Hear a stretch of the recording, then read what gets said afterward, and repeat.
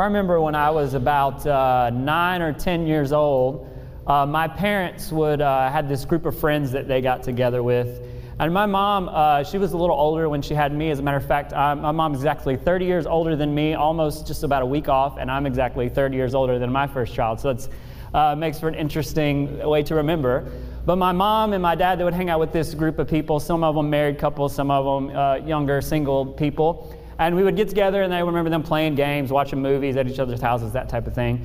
And over time, I don't remember kind of who started it, but there kind of became a joke, and maybe because she was, the oldest lady in the group, and probably also because she liked to give advice that maybe they didn't quite want sometimes.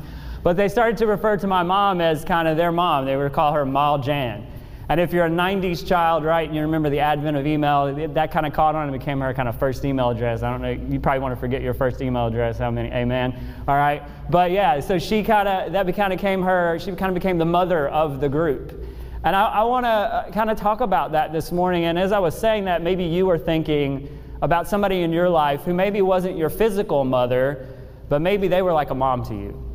We could call them church moms, right? We've all got those ladies in church that kind of pulled us under their wing and kind of cared for us and ministered to us and prayed for us and helped us through. Or maybe somebody in your life, in your neighborhood you grew up in, that their house was just kind of the house to go hang out at, and their mom, but that just became like a second mom to you. And so I want to talk about that this morning. We're going to look at a passage in Romans chapter 16. As you're turning there, we'll kind of set it up a little bit. Romans, if you don't know anything about the scriptures, Romans is a letter written to the church at Rome. And it's written by this guy named the Apostle Paul. And he's writing because, for several reasons, but one of the main reasons that he's writing is Paul is a missionary. So what he does is he goes to new places where the message of Jesus has never been preached, where there are no believers. He goes to those places and he tries to establish and plant a church. And so he wants to continue doing that, and he wants to do that in Spain. He wants to make his way to Spain. But in order to get there, he's going to need some funds, and he's going to need some support. He's going to need a base of operations.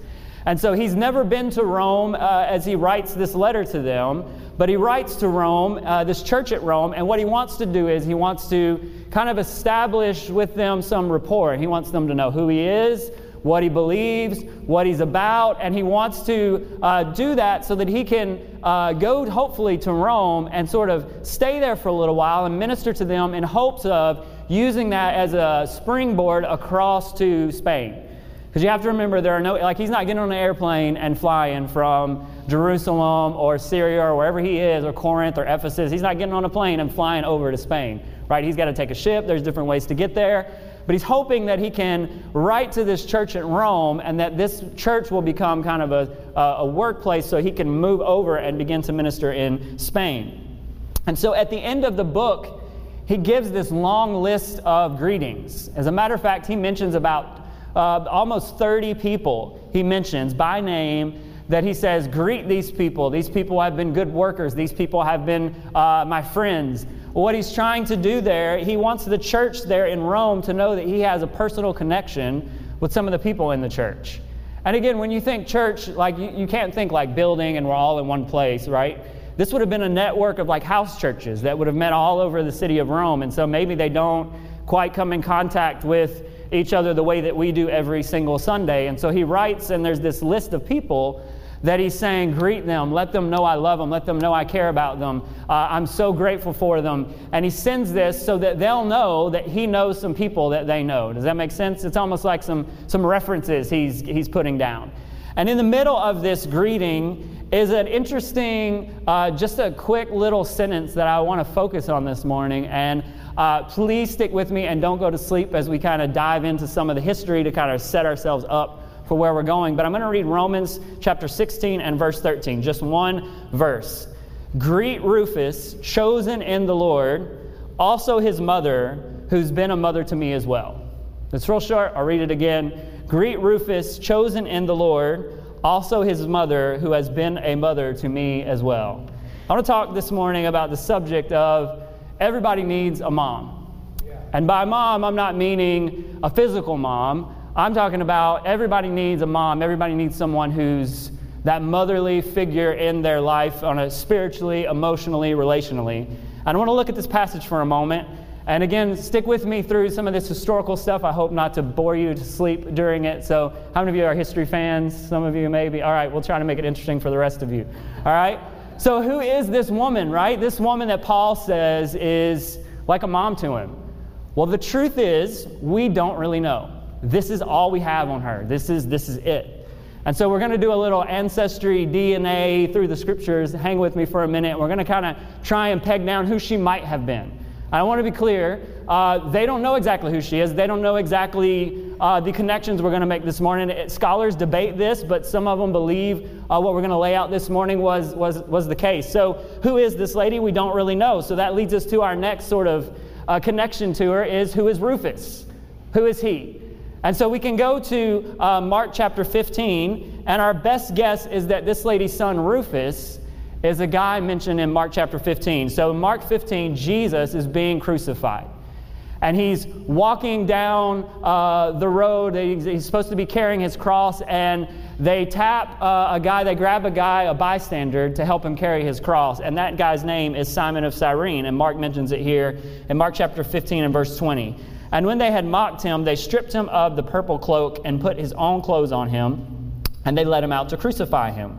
And they compelled a passerby, Simon of Cyrene, who was coming in from the country, the father of who? Alexander and Rufus. Now, scholars believe that this Rufus and Paul's Rufus in Romans chapter 16 were probably the same people. Now, why in the world would Mark leave us with that detail of Alexander and Rufus? Why would he tell us this? He's telling us this because Mark is living in Rome, probably when he writes his gospel, and he's writing it. Anybody, if you have Facebook or you're on social media, right, you tag people in your photos. Well, that tells us that they were there, they were at that event, right? And then if you ever had friends that tag you in the photo, and then like other people get tagged in the photo, and you realize like you've got all these connections you didn't know you had before. Anybody ever have that happen? So this would be kind of the first century equivalent of like tagging someone in a photo. What Mark's saying is, the guy that's in your church in Rome, Rufus, he was there when Jesus was crucified. He's giving them a hint. He's saying, if you got questions about the crucifixion, like there's a guy in your house church who you can ask some questions about it, because he was there. So he's tagging him in this passage, telling us Rufus is a guy you can ask questions about the crucifixion. But that leads us down to another little trail here. So we've established that this Rufus is probably the same guy from Mark, and that his mom is a mother to Paul. But who would his dad be? If this is correct, then his dad would be Simon of Cyrene. So who is he?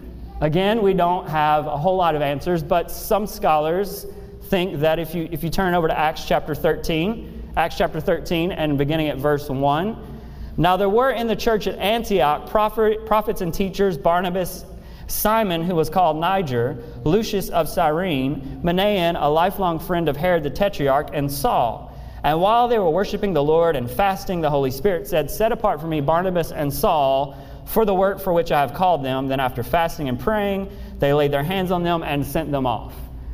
So again, this is just our best guess, but we believe that maybe Simon of Cyrene is the same Simon from the passage in Acts chapter 13. Why does all of this matter? Let's put it together. So, Antioch, where Simon of Cyrene would have been a leader in the church. So he's a leader in the church there with his wife and Rufus. This was one of the places that Paul called kind of his home missionary base. This would have been the place where this is the first place where people are called Christians. This is one of the first places to send out missionaries into other parts of the world. This was an important strategic city and a strategic church in the scope of church history. And if this is who Paul is referring to here, this is the place where maybe he would have come after he's on a long missionary journey. He comes back here to Antioch, and maybe he needs a place to stay. And perhaps he stays at the home of Rufus and his mom and of Simon. And maybe over time, this became kind of the house that he goes to when he's tired and worn out and weary and kind of needs a place to rest his head. And over time, he developed a relationship with this family. And maybe over meals, as he's talking to this mother and talking to this family, man, this lady developed a special place in Paul's heart. And maybe this lady becomes like this mother figure to him over time as he spends time at their home. It's possible, again, that he spends a lot of time with this family and that they shared meals. And over time, I can't help but wonder if she gave him motherly advice and maybe she prayed with him and for him. How many times did she encourage him and just sit across the table and just listen to him? And if the great Apostle Paul had women like this in his life, how much more do we need women like that in our lives? How much more do we need ladies like this in our churches who can develop those relationships with those who are younger and with others and be that mother figure to them? And so what does this look like? Because, listen, there are people all around us who are in need of mothers in their lives. Yeah. There are people all around us who need that spiritual mom, that person who can stand beside them and be there for them. So what does this look like? I want to just lay out 3 things. First of all, people need someone to listen and pay attention to them. I know it's kind of stereotypical, but they often tell you that like women are better listeners than men. I don't know if it's true or not. I'm just telling you what they say. They say that men, most of the times in marriage, right, the lady, she pours out her heart. She tells you what's going on. And guys, they tell us that we are notorious for just wanting to fix the problem, right? That we listen, we want to fix things. And sometimes the women just want us to do what? They just want us to listen. And everybody needs someone in their life who won't try to necessarily just fix their problems, but who will actually listen. It's very stereotypical, but sometimes we just need to be listeners. It's often said that listening is an act of love. It's also been said that sometimes if you listen to people, actually listening and paying attention to people is so rare. If you do it well, people confuse it with love. If you do it well, people confuse it with love. In a world that is distracted, one of the best gifts you can give others is the gift of your ear and your attention. And parents, I'm going to tell you this. Listen, one of the best things you can do is listen to your kids. Just listen. And if you do not learn to listen and do not learn to pay attention, I can tell you this, someone else will do it for you. And it may not be the person or the people that you want to do it. So learn to give that listening ear. Moms and dads, learn to pay attention. Learn to listen. Learn to be present with your kids. Everybody needs someone in their lives who's present with them, who listens to them, who really cares.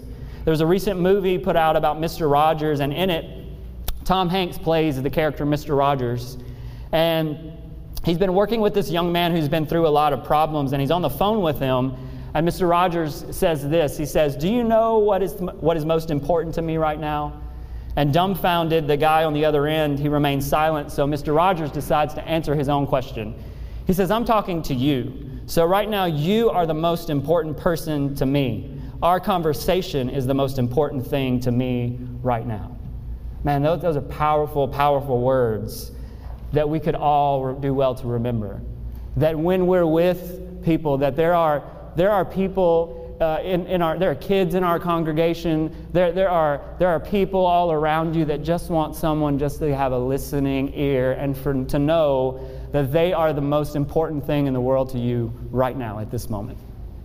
And so the question is on this Mother's Day, like who has done that for you, and who can you do that for? So who is it in your life that has just been that listening ear? I would put my money on this fact that whoever that is probably one of the most influential people in your life. Because we crave it. We want to be known. We want people to listen to us. We want someone to pay attention to us. And we're all looking for that. And I would just encourage you, moms and dads, and even if you're not a mom and dad, grandfathers and grandmothers and parents in the room, and all of us, may we just learn to pay attention and listen to people. That there are people that are looking deeply for this. And so I can't help but imagine Paul is sitting around the table in Rufus's home there, and his mom is just listening as Paul shares about his missionary journeys. He comes in from maybe a particular hard time as he's been beaten or put in prison or been through something terrible, and he's made it back to Antioch, and he's trying to take a minute and breathe, and he sits there across the table from this mother, and he just begins to share his heart, and she doesn't say a word. All she does is she listens. And I can't help but wonder what that did to Paul as he's able to process through the things that he'd been through and process through the stuff that he'd just faced. And this mother there is willing to listen to him. Men, we all need moms in our lives, whether that's our physical moms or a spiritual or someone in the church who's willing to listen and hear what we have to say. So the first thing is people are looking for someone to listen. Secondly, people need someone who's willing to teach them the things of God. People need someone who's willing to teach them the things of God. In Titus chapter 2, Paul says this, that older women likewise are to be reverent in behavior, not slanderers or slaves to much wine. They are to teach what is good, and so train the young women to love their husbands and their children, to be self-controlled, to be pure, working at home, kind and submissive to their own husbands, that the word of God may not be reviled. Now, you can read a passage like this, and there's some who would say, Paul's a sexist. Like, what's he talking about there? I mean, you hear that from people. Paul had a bad view of women, and he doesn't like women. Listen, I would argue that is right the opposite, that Paul is very, very open to in his culture and his time towards the role of women in society. But that's a whole different argument for a whole other day, and I'd love to talk to you about it sometime if you're interested. But what I don't want us to do is sometimes we can read passages like this and we can get hung up on a few phrases and miss the point. Like, what's the point? The point is younger women need some older people in their lives who are willing to invest and teach them how to be godly. That's the point. And the point is this, is that in our church, men, we need people who are willing to pour into the next generation, who are willing to give of themselves, who are willing to share of themselves so that the younger generation can catch it and can live a godly life. We need people who are willing. In Proverbs 31, which is the famous, right? Kind of like what you expect to hear on Mother's Day. We're going to talk about how to be a Proverbs 31 woman, right? But Proverbs 31 is not really about like how to be a perfect woman. That's not what Proverbs 31 is about. We're not going to read it because it's lengthy. But I would encourage you to read it when you get home. It's a good practice to do it on Mother's Day. But it's really a poem, a letter from a mom to her son. And it is this advice that she's giving him.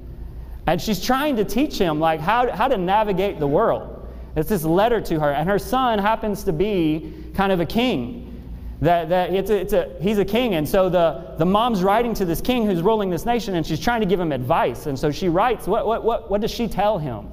Well, she tells him first of all to guard his heart. She teaches him and tells him guard his heart. That there are things that are going to want to come into your life and my life and wreck our lives, and we got to be careful what we put into our hearts. Guard our hearts. Secondly, she teaches him to control his appetites. She tells him, don't like wine too much. Like, don't drink too much. And so she's telling him, be self-controlled. Don't get crazy and act stupid and get into all this stuff and become addicted to things. And keep yourself in control. Control yourself. And then she tells him this. She teaches him to fight for the less fortunate, to care about the poor, to care about the needy, to care about the broken. And then she gets into the passage that we talk about every Mother's Day, and she says, when you're going to go pick a wife, here's what to look for. Here are the things that you need to be careful with. Because if you pick the wrong spouse, man, that can change the whole trajectory of your life. So she tells him it's an important choice who you pick to marry, and you need to pick the right person. And then she closes with telling him this, that you need to be a person who fears the Lord. Man, this is good advice. We could just take that and say, man, we want to instill that in the people we come in contact with. That we need to be people who guard our hearts. That we need to be people who fear the Lord. That we need to be people of self-control, who care about those that are down and out. That we need to be people who make good decisions and who we connect our lives to. Like, this is good advice, and these are the things that ought to be taught to those who are younger around us. But we must do so with humility and gentleness. Listen, there's a gap between older and younger.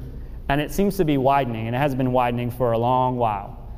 And it's almost like we live on different planets and we talk a different language. I don't know if some of you that have grandkids, you're like listening to them talking, like, what are they saying? Like, I know they're speaking English, but I'm not sure what they're talking about, right?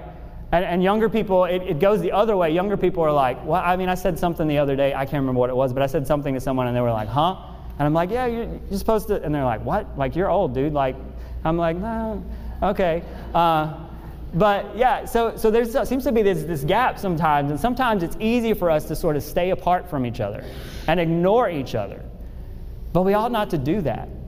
But what it takes for us to come together is this: we got to teach and treat each other with humility and with gentleness. Amen. We love to quote the passage in Peter, in the letter 1 Peter, which tells us this, to always be ready to give an answer for the hope that you have within you. And we love that verse. But the rest of the verse says this: but do this with gentleness and respect. I'm going to tell you this. Sometimes, those of you who are older in the room, you're trying to get a message through to someone who's younger, and it's like they don't want to hear it. But I want to tell you this. Like, if we don't treat them with gentleness and respect and with humility, and we don't act like we actually like them or want to be around them, why would they listen to us? I mean, just saying. You don't want to listen to people who act like they don't want to be around you sometimes. Let's just be honest. And we have to learn that the old saying goes, people don't care how much you know until they know how much you care.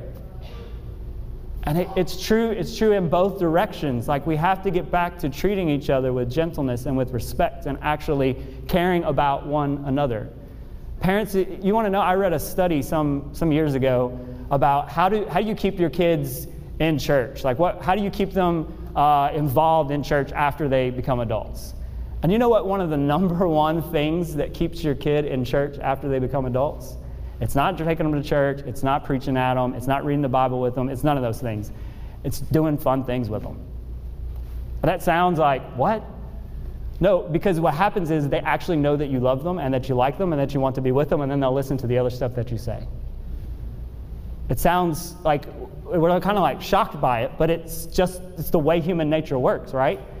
If your kids know that you love them because you spend time with them and you do things with them and you care for them, they'll be willing to listen to what you have to say over here, and they're more likely to go, like, maybe I should listen because, man, they love me and they're actually showing it by spending time with me. And I would tell you this, that we need to develop these relationships across generations, where maybe it starts with just a hi or a hello in the hallway, hi, what's your name? And it moves to maybe a meal, because good things happen over good food. Can I get an amen? Amen. Right? And maybe it moves to a meal, but we have to get out of our own bubble and with gentleness and respect learn to listen to other people and learn to navigate these waters if we're going to do what Scripture tells us to do. Where older women teach younger women, older men teach younger men. If we're going to make those connections, we have to both sides come at it with humility, with gentleness, with grace, with understanding. And we have to actually act like we like each other and get along with and love each other, right? And sometimes that takes some time, but we have to develop these things. And again, we have to teach with words and with example. We can't just talk it, we've got to live it out. And we think again of Paul, this great theologian. He's the writer of most of the New Testament. But even the great apostle needs teachers, mentors, and people in his life who help him. And I can't help, again, this is just speculation, but I can't help but wonder if as he's watching Rufus's mom, as he's interacting with her and he's seeing what God's doing in her life, and as she's listening and modeling it, how she interacts in her home, and as she's talking to him, I can't help but wonder, how did the Holy Spirit use that woman to influence what Paul wrote to us in the New Testament? You ever think about that? How did the Holy Spirit work through that example, that life that he's watching day in and day out in that home, the interactions he had with this lady? How did the Holy Spirit use her example to influence what he writes to us today? I think that the Holy Spirit used it. I think that as he's watching this godly woman, and he's watching how the Lord's working in her life, and he's watching how the Holy Spirit's working in her life, and as he's interacting with her and maybe talking, and how many of you, like, to get your ideas straight, you kind of got to like talk about them, I'm that type. My coworkers probably hate me someday because I'm in their office. I'm like, hey, Greg, probably. I'm just like, hey, but I'm processing. And then I come back a minute later, I'm like, that was really dumb. It's a bad idea. But what I did was I processed through it. And maybe Paul, as he's figuring out what to write and how to deal with some of these churches that he's dealing with, maybe he asks this lady for advice. I don't know. We don't know. Maybe as he's interacting with her, he's processing through, what is it that the Holy Spirit would say to the church at Corinth, or the church at Ephesus, or the church at Philippi? What is it that he wants to say? And maybe he's processing through these things with her as he's penning some of these letters, and maybe later on as he writes from prison, the things that she teaches him come into his mind, and he begins to say, yeah, that makes sense, and he starts to pen those down. We don't know, but I can say this, that there's not a one of us in this room that the Holy Spirit doesn't use other people to impact and influence us. Amen. And so just knowing that fact on the ground is, I think I'm on good ground saying that this lady, who Paul calls a mother to him, she had to have had some influence over these things. And the Holy Spirit, I believe the Holy Spirit used that to inspire him and write things down that we now read in the New Testament. And so we need people in our lives, not only who listen, but people who are willing to be those mentors to teach us. And here's the question, who is it that has taught you? You're probably thinking of them right now, that Sunday school teacher, that youth group leader, that pastor, who is it that's taught you the Word of God? And then the question is who are you teaching? Because it doesn't just go to you, it should come out of you. Who is it that's following and watching your example?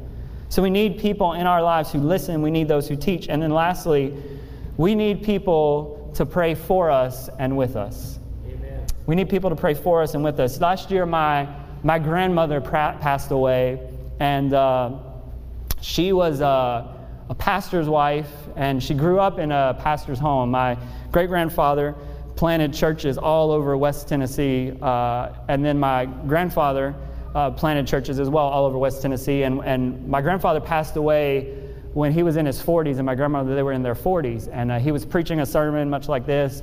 Guy came down to the altar to pray. He knelt down to pray with the man and never got back up. He had a massive heart attack, died right on the altar of the church.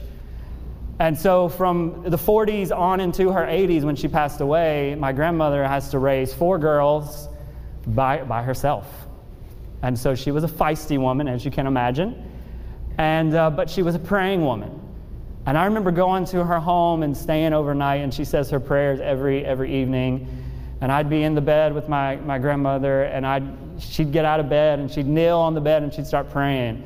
And growing up, I always thought if you're really praying, you have to cry, right? Because she would pray, and she would just weep. And she would mention all her daughters and all her grandkids and all her great-grandkids as we got to go on. And she would just pour her heart out to God for them every evening, taking everything to God. And there are other people in my life, including my mom, who prayed and were in difficult times. And I could pick up the phone and call her and say, hey, I need you to pray. And she's going to be praying for me. I remember coming in sometimes from coming downstairs from up, getting up in the mornings, and there's my mom sitting in a chair praying. Man, we need people like that in our lives who are prayer warriors, who are willing to stand in the gap for us. I have one of my best friends. He pastors a church now in Tennessee, and when he was in his teenage years, he was not such a nice person. You would not want to have come across him. By 14, 15-ish, he's not just doing drugs, but selling drugs and dealing drugs and all of this stuff, and had been kicked out of schools and been before the judge, and the judge said, hey, buddy, one more time you come before me, like you're going to big jail, like you're going to prison. And this was his life. He was addicted to methamphetamines and just crazy and all sorts of things. And his mom just prayed for him, would just pray. And one day he goes to church. It happened to be his mom's birthday. I believe it's on Valentine's Day. And his stepdad, who's a little kind of rough, redneck, southern West Tennessee, comes in. He had come in after a long night of being out partying, kind of doing his thing. His stepdad comes in, smacks him on the back and says, hey, boy, going to church. He said, I don't want to go to church. He said, it's your mom's birthday. You're going to do what she wants. Get up. So he goes to church that day and gets saved, baptized in the Holy Spirit, life changed, I met him about 6 months to a year later, completely different person, now pastoring a church. Why? Because the prayers of this mother. And we all need people in our lives who are praying for us. And I can imagine, again, we read in Acts where, right, the leadership at Antioch, they gather around Paul and Barnabas and they pray over them to send them off. And I can't help but wonder if this lady was in that group praying for him. And you can't help but wonder if Paul goes on that missionary journey just a little bit bolder, just a little bit with a little more attitude, right? A little bit stronger because he knows that this woman is praying for him back in Antioch. Amen. That she's lifting him up in prayer. You can't help but wonder if he can go through if he could push a little bit further because he knows this woman is praying for him. And so the question again is this, is who prayed for you? Was it a mom, a dad, a Sunday school teacher, a leader, a pastor? Who was it that prayed you into God's kingdom? And who are you praying for? Who is it that you pray for, that you believe God's going to do a work in? Because we all need a mom, every one of us. And I'm not talking about just physically. We all need that mom who will listen, who will pray for us, who will teach us, who will show us how to live a godly life, who will set that example for us. And there are many of you in this room who are doing that and who have done that, and we want to encourage you, continue to do that. And I want to encourage you this morning. As I'm speaking, I know you're thinking of people. Man, call them up. I know it's Mother's Day and you need to call your mom. Yes, call her, send her a card, contact her. But here's the deal. There are also people who have impacted your life in other ways and been a mom to you in other ways. Call them, write them, lift them up in prayer today. Thank them for what they've done for you. And take and pay that forward by doing it for someone else. Because we all need those moms in our lives. To close it out, we read of Paul here. And Paul only mentions his physical mom one time in the Scriptures, in the book of Galatians. And he doesn't mention her any other times. And we don't know much about Paul's family. And there's a question of this, is when he converts, does he get disowned by his family? There's a very good possibility, and we don't know the answer to that.